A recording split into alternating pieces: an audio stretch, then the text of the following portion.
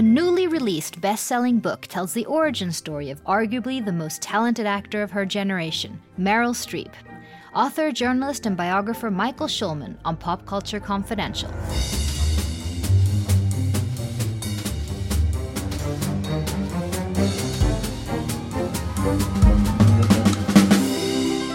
Hi, I'm Christina Yerling-Biro. Thanks for listening. She has 19 Oscar nominations and 3 wins for movies such as Kramer vs. Kramer, Sophie's Choice, The Devil Wears Prada, The Iron Lady, just to name a few of Meryl Streep's truly iconic performances. Journalist Michael Schulman's new and very interesting book, Her Again, is on this month's Vanity Fair cover and is already a New York Times bestseller. It tells the origin story of Meryl Streep, a personal look into the early years that shaped her into the icon she is today. From her school years, where Streep was already burning with willpower and ambition, until she wins her first Oscar for the seminal film Kramer vs. Kramer.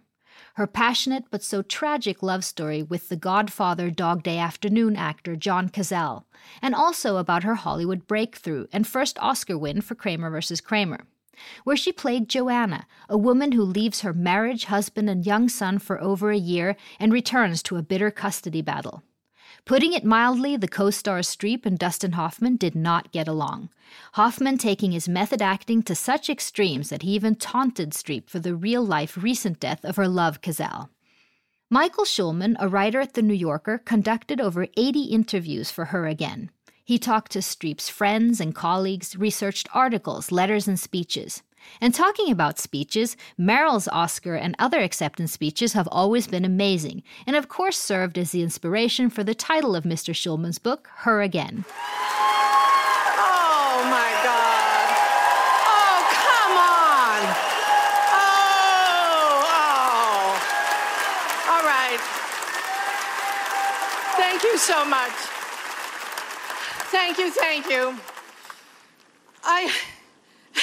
When they called my name, I had this feeling I could hear half of America going, oh, no. Oh, come on, why? Her. Again, you know? But whatever. Mr. Schulman, thank you so much for joining me. Thanks for having me. Congratulations on the book, on being a New York Times bestseller, the Vanity Fair cover, I don't know what, everything. Oh, thanks. I want to start off with kind of a big question. Meryl Streep is so often called one of the greatest actors of our time, whether she likes it or not, I'm not sure. But after your long research and study for this book, would you say you understand the key or the keys to her incredible talent in the field? That is a good question. I mean, it's something that's very hard to put your finger on. What is it that makes her so talented? I happen to think it's a kind of self-possession is my best word for it, that she has complete control over every part of herself, you know, her voice, her gestures, her face, her body. You know, that's a very hard thing to have and that's what makes a great actor. And I think she really had that innately from the beginning. And an ability to sort of become other people, mimic other people, and inhabit characters. For me, the arc of the book, the story that I wanted to tell was, you know, here's someone who had an incredible innate ability to do something, but she had to learn how to apply that talent. You know, she had to learn what she wanted and to mature into it. And so that's what I found myself exploring. There's a quote in your book. Someone says, she thought of the movie as work, not as a psychological minefield. She seems to have been able to sort of compartmentalize, or what would you say, between like what is that true? Oh, yeah. I mean, I think one thing that's just so admirable about her is how she's managed to live a normal life. You know, she was never in this for the sake of celebrity or fame. She's kind of irritated by those things. She's really an actor first, and all this celebrity stuff kind of comes with the territory. But you know, she never moved to Hollywood except for a brief stint in the 90s to draw up some work. She lives in Connecticut. She's raised 4 kids with her husband, who's a sculptor. So I really think that that's sort of what I would say about that is that, you know, she's really she's really grounded. You know, I think where some actors really give themselves over to the whole thing about fame and even just the idea of method acting, of really sort of living a kind of crazy, you know, damaged life that you then turn into work. You know, she's never bought into that at all.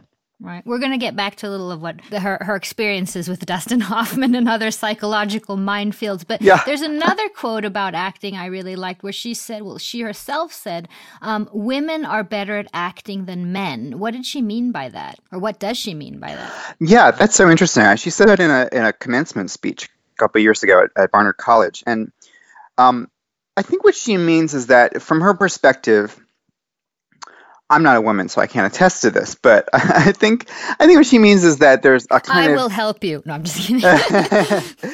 She's saying that women have a kind of intuition for acting because of you know, the evolutionary need for women to make themselves safe around men and give men what they want because men have the power. I can't remember the exact rest of the quote, but she says it very well, the way that, you know, women have been trying to convince someone bigger than you that that you are what they think you are for their own security. It's something that women have done for millennia. So pretending is kind of, I mean, I don't know. It's a little bit convoluted the way I'm saying it, but I think she's talking about a kind of intuition.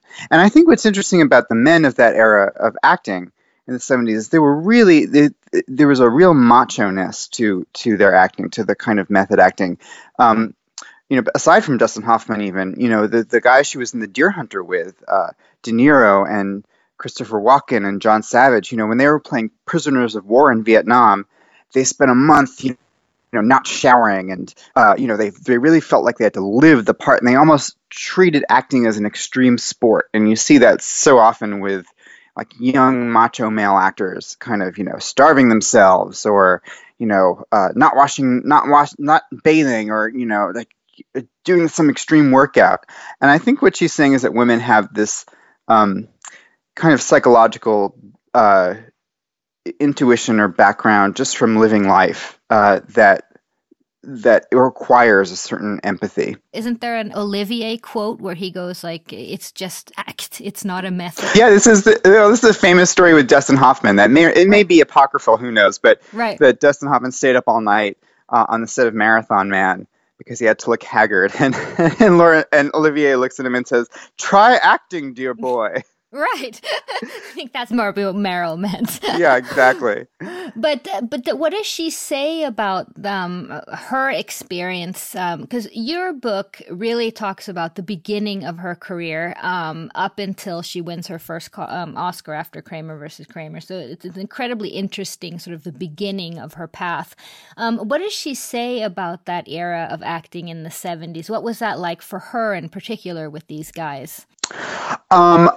I think she had this way of I think she's sort of always been comfortable around men. You know, she grew up with two brothers and, you know, for instance, Dustin Hoffman, despite their constant clashing on the set of Kramer versus Kramer, she would say things like, "Oh, you know, I have two little brothers. I know how people are always trying to see how far they can push."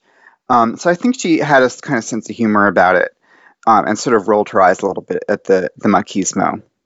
Yeah, because it seemed to sort of not get at her, really. It sort of rolled off her things that maybe other women would have taken very harshly. Yeah.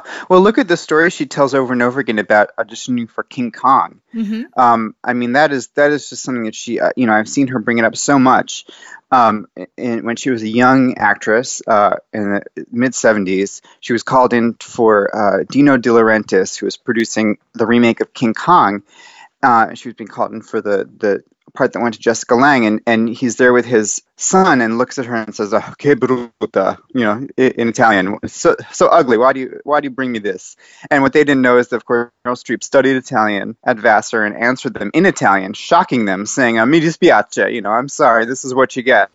And then she's turned around. I mean, I do think that story, it upset her at the time, but after all these years, she sort of spins it into this really funny story of how she outsmarted these guys despite the real sexism and the kind of emphasis on looks, on beauty, with female actors, is something that she can now sort of make fun of and say, well, I kind of like put these guys in their place. Were there women of that era that she looked up to, or that sort of mentored her?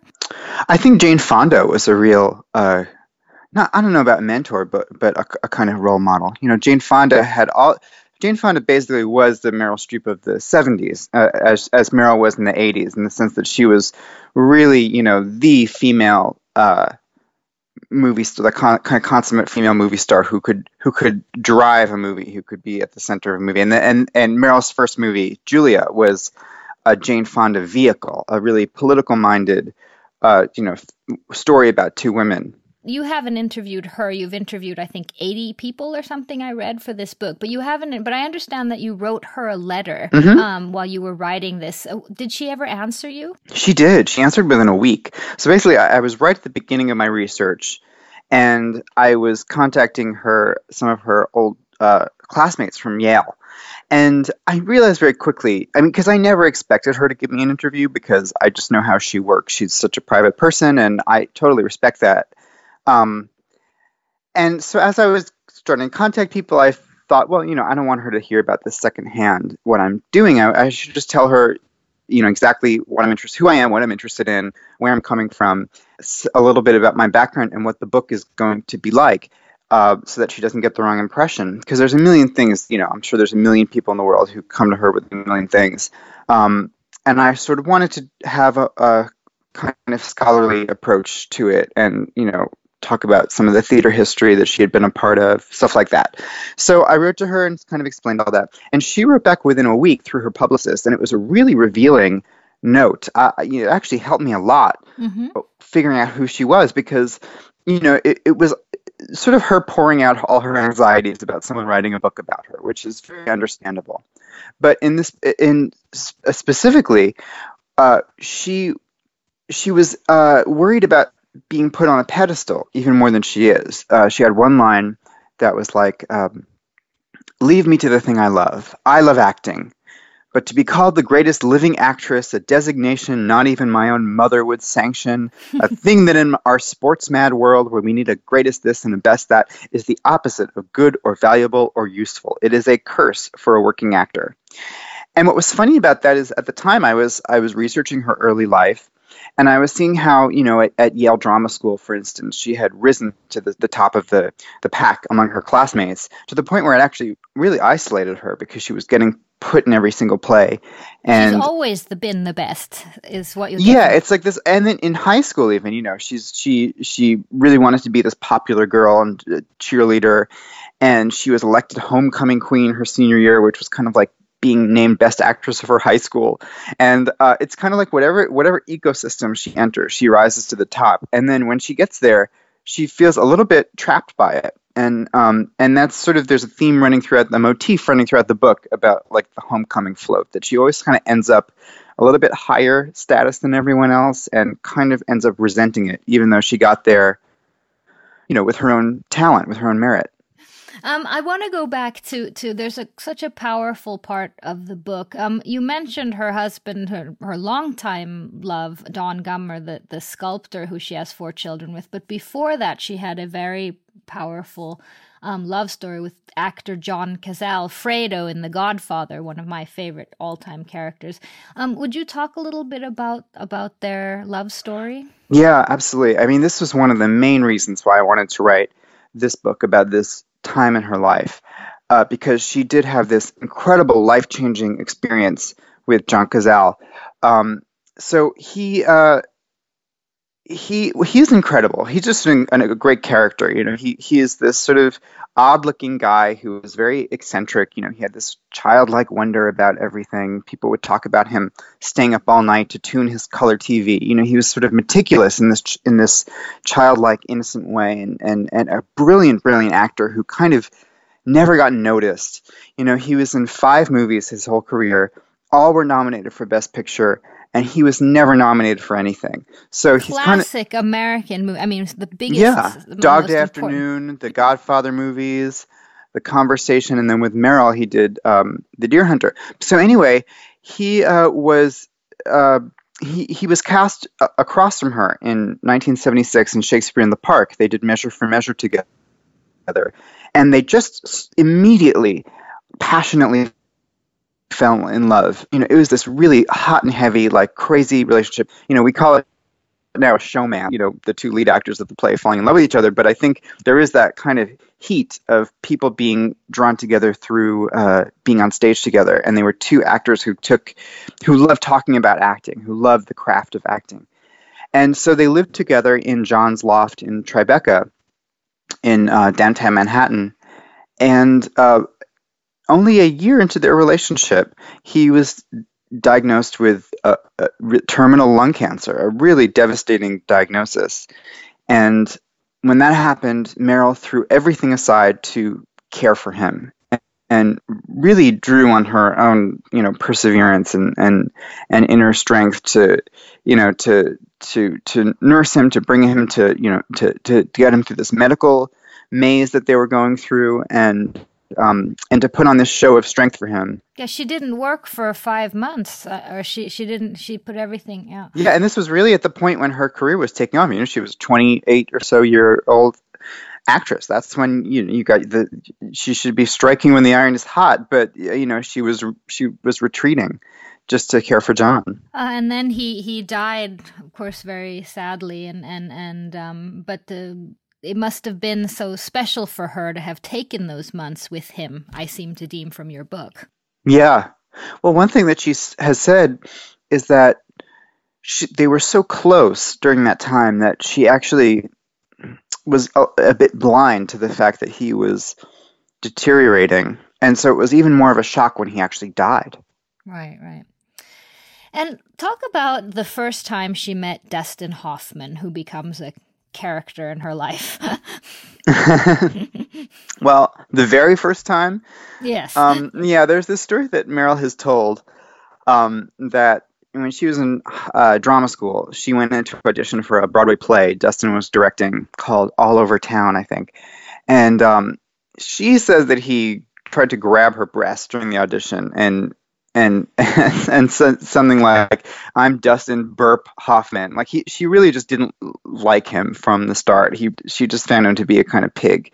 So they were always kind of on the wrong foot together. Because then they get the incredible movie Kramer versus Kramer, which pretty much, still resonates today. Tell us a little about the relationship they had during that movie. Yeah, well, at heart, it was really a clash of acting styles, as we were talking about earlier. Dustin was a hardcore method actor, and so he really felt you could draw on your own life, your own pain, your own experiences, and that was totally fair game to, in the service of the movie. While Meryl doesn't work that way. She's really all about empathy. Now, at the time they were doing Kramer vs. Kramer, Dustin was already a big star. He had been in The Graduate and Midnight Cowboy and all these things, All the President's Men. And he was in his 40s at that point, and Meryl was really young and untested, unknown in terms of movies, basically. And so the second day of shooting is when things kind of started to go really haywire, because they were about to film the scene when Joanna leaves Ted Kramer at the very beginning. It's a really emotional scene. She's basically having a nervous breakdown. And right before they went on to do this one take, Dustin slapped her across the cheek, just to get her upset, to get her to cry, and then they went on into the scene. She didn't make a fuss about it, apparently, even though everyone on set was apparently horrified by the fact that he had done this. And then they were doing this part where she's in the elevator and she tells him, "I don't love you anymore, and I'm not taking Billy." And this is the last you see of her for a while. And it's really devastating. And right before they were doing that, as they were shooting Meryl, Dustin started taunting her about the death of John Cazale, which had happened months earlier. This was really fresh. Which is just awful. Yeah, and the idea is that he, and I think, I don't want people to misunderstand, because it was never about cruelty for Dustin. It was all about his technique, which was not only to draw on his own pain and trauma to help with the scene, but to use what he knew about her life to sort of throw it back at her and make her a better actor in the scene. That was his idea. Yeah, but it was still pretty cruel. Yeah, but I think to most people it comes off as sort of diabolical and not really fair. And also it's, what he didn't know is that, she was Meryl Streep. Even then, she may not have been famous yet, but she was an incredible talent who could deliver any emotion at any time, any place. And she kind of didn't need to be provoked into it. Do you know anything about how she feels about him today after those experiences? I can't say for sure. I don't get the sense that they ever really became friends. I think she sort of got through the movie with complete professionalism. Didn't try to escalate the tension. But I don't. They've never worked together since. I still get the sense that they kind of are wary of each other. There's the seminal court scene in the movie, which, as a mother myself who's been divorced and everything, when she talks about the custody of her son, I understand that those are her own rewrites. What was it she changed in that speech that she gave there? Yeah, well, so the director and screenwriter, Robert Benton, he's a wonderful, really caring guy, and he was kind enough to speak to me for the book. And he talked about how he had written the speech. She's asked, why are you seeking custody, basically? And this is someone who has been so demonized off camera that this is her one chance to really explain, to make her case, to have her day in court. And he had written a version of it, but he thought that it was a man trying to write in a woman's voice, and he wanted something a little more authentic. And so he asked Meryl, "Can you take a look at this?" And she brought in her own version, and it completely worked.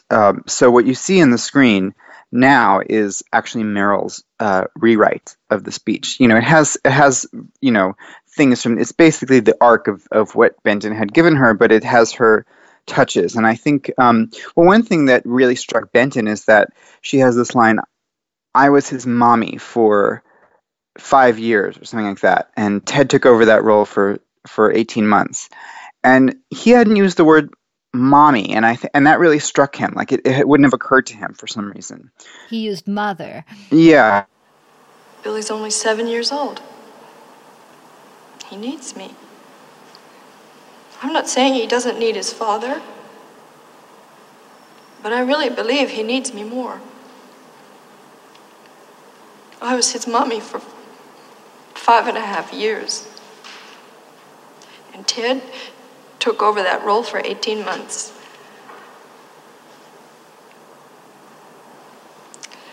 But I don't know how anybody can possibly believe that I have less of a stake in mothering that little boy than Mr. Kramer does. I'm his mother. I'm his mother. So I don't know. I mean, I think she brought up maybe a little bit more tenderness to it.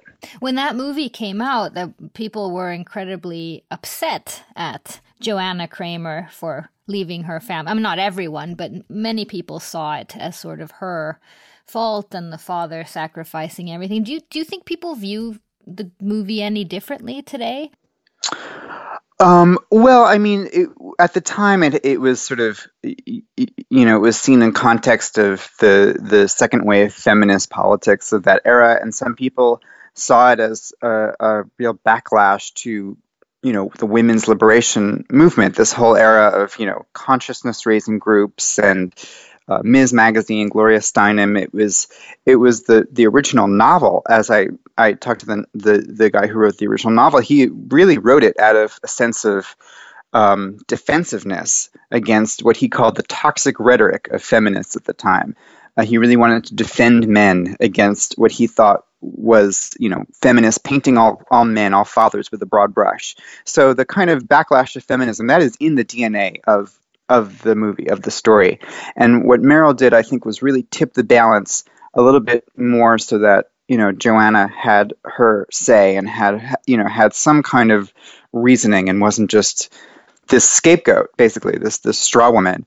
I think, it's fair to see the movie as many people do, especially women, and feel like, she didn't completely succeed in flipping it, and that Joanna does sort of have the deck stacked against her. I think that's a totally fair criticism of it. I do think, though, that the movie is so much richer and more interesting and more emotionally just heartrending, because you do see that at the core of Joanna, there is like a real person struggling, and not just this woman who screws over her husband and son just to be narcissistic and seek out self-actualization and her purpose. And she's not a selfish person. She's a really fragile person who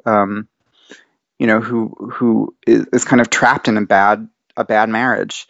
I think with the passage of time, I think I don't know. I don't know if the passage of time has changed, how we see that. I think it's a fabulous movie, and I think just the strength of the acting and the writing and the filmmaking certainly hold up. Finally, longtime listeners of my show know that I really enjoy following the Oscars and the politics of the Oscars, and I have an Oscar party. And I understand that you have like the mother of all Oscar parties, which is a bit related to this book, where you actually recreate the speeches. Am I correct? That is true. So for the past 6 years or so, I've done this this live show in New York called You Like Me, an evening of classic acceptance speeches. And we do it at Joe's Pub, which is part of the Public Theater in the East Village. And the whole idea, I started it with a friend of mine, and it's kind of grown and grown. And we do it every year the night before the Oscars, or the weekend of the Oscars. And we have comedians and performance artists and various funny people we know perform acceptance speeches verbatim, as text. So, for instance, this past year we had people do Susan Lucci's Daytime Emmy Award speech, and Roberto Benigni's Oscar speech, and that is so much fun. I have to come. Elaine Stritch's Emmy speech, which is so crazy. And I always play Meryl Streep, and I always have a different one because I love her acceptance speeches. Well, her acceptance speeches are just amazing, and she also has many. Well, as you know, the title of my book is from one of her acceptance speeches, her Oscar for The Iron Lady. She got up and said, what is that speech?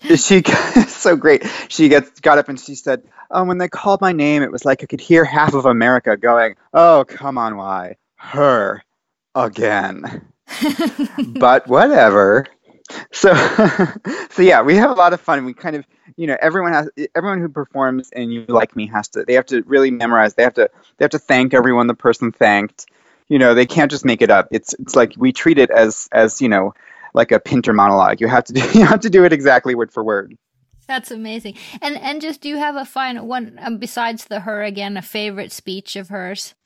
Oh, well, another great one is her Emmy for Angels in America. This is such a great line. She gets up and she says, "There are some days I myself think I'm overrated, but not today." On that note, Michael, thank you so much for joining me and for continued success on the book. This was so great. Well, thank you so much for having me. It's been a pleasure. Thank you so much to Michael Schulman. His book, Her Again, check that out. It was just released. And even Meryl Streep has a new movie this summer. It's called Florence Foster Jenkins, and it's a biographical comedy drama directed by Stephen Frears. And thank you for listening. Send us feedback on the webpage, popcultureconfidential.com, or on Twitter, podpopculture. And this show was edited by Tom Hansen, theme music by Carl Borg, produced by Renee Witterstedt and myself. I'm Christina Jörling-Biro. Thanks so much.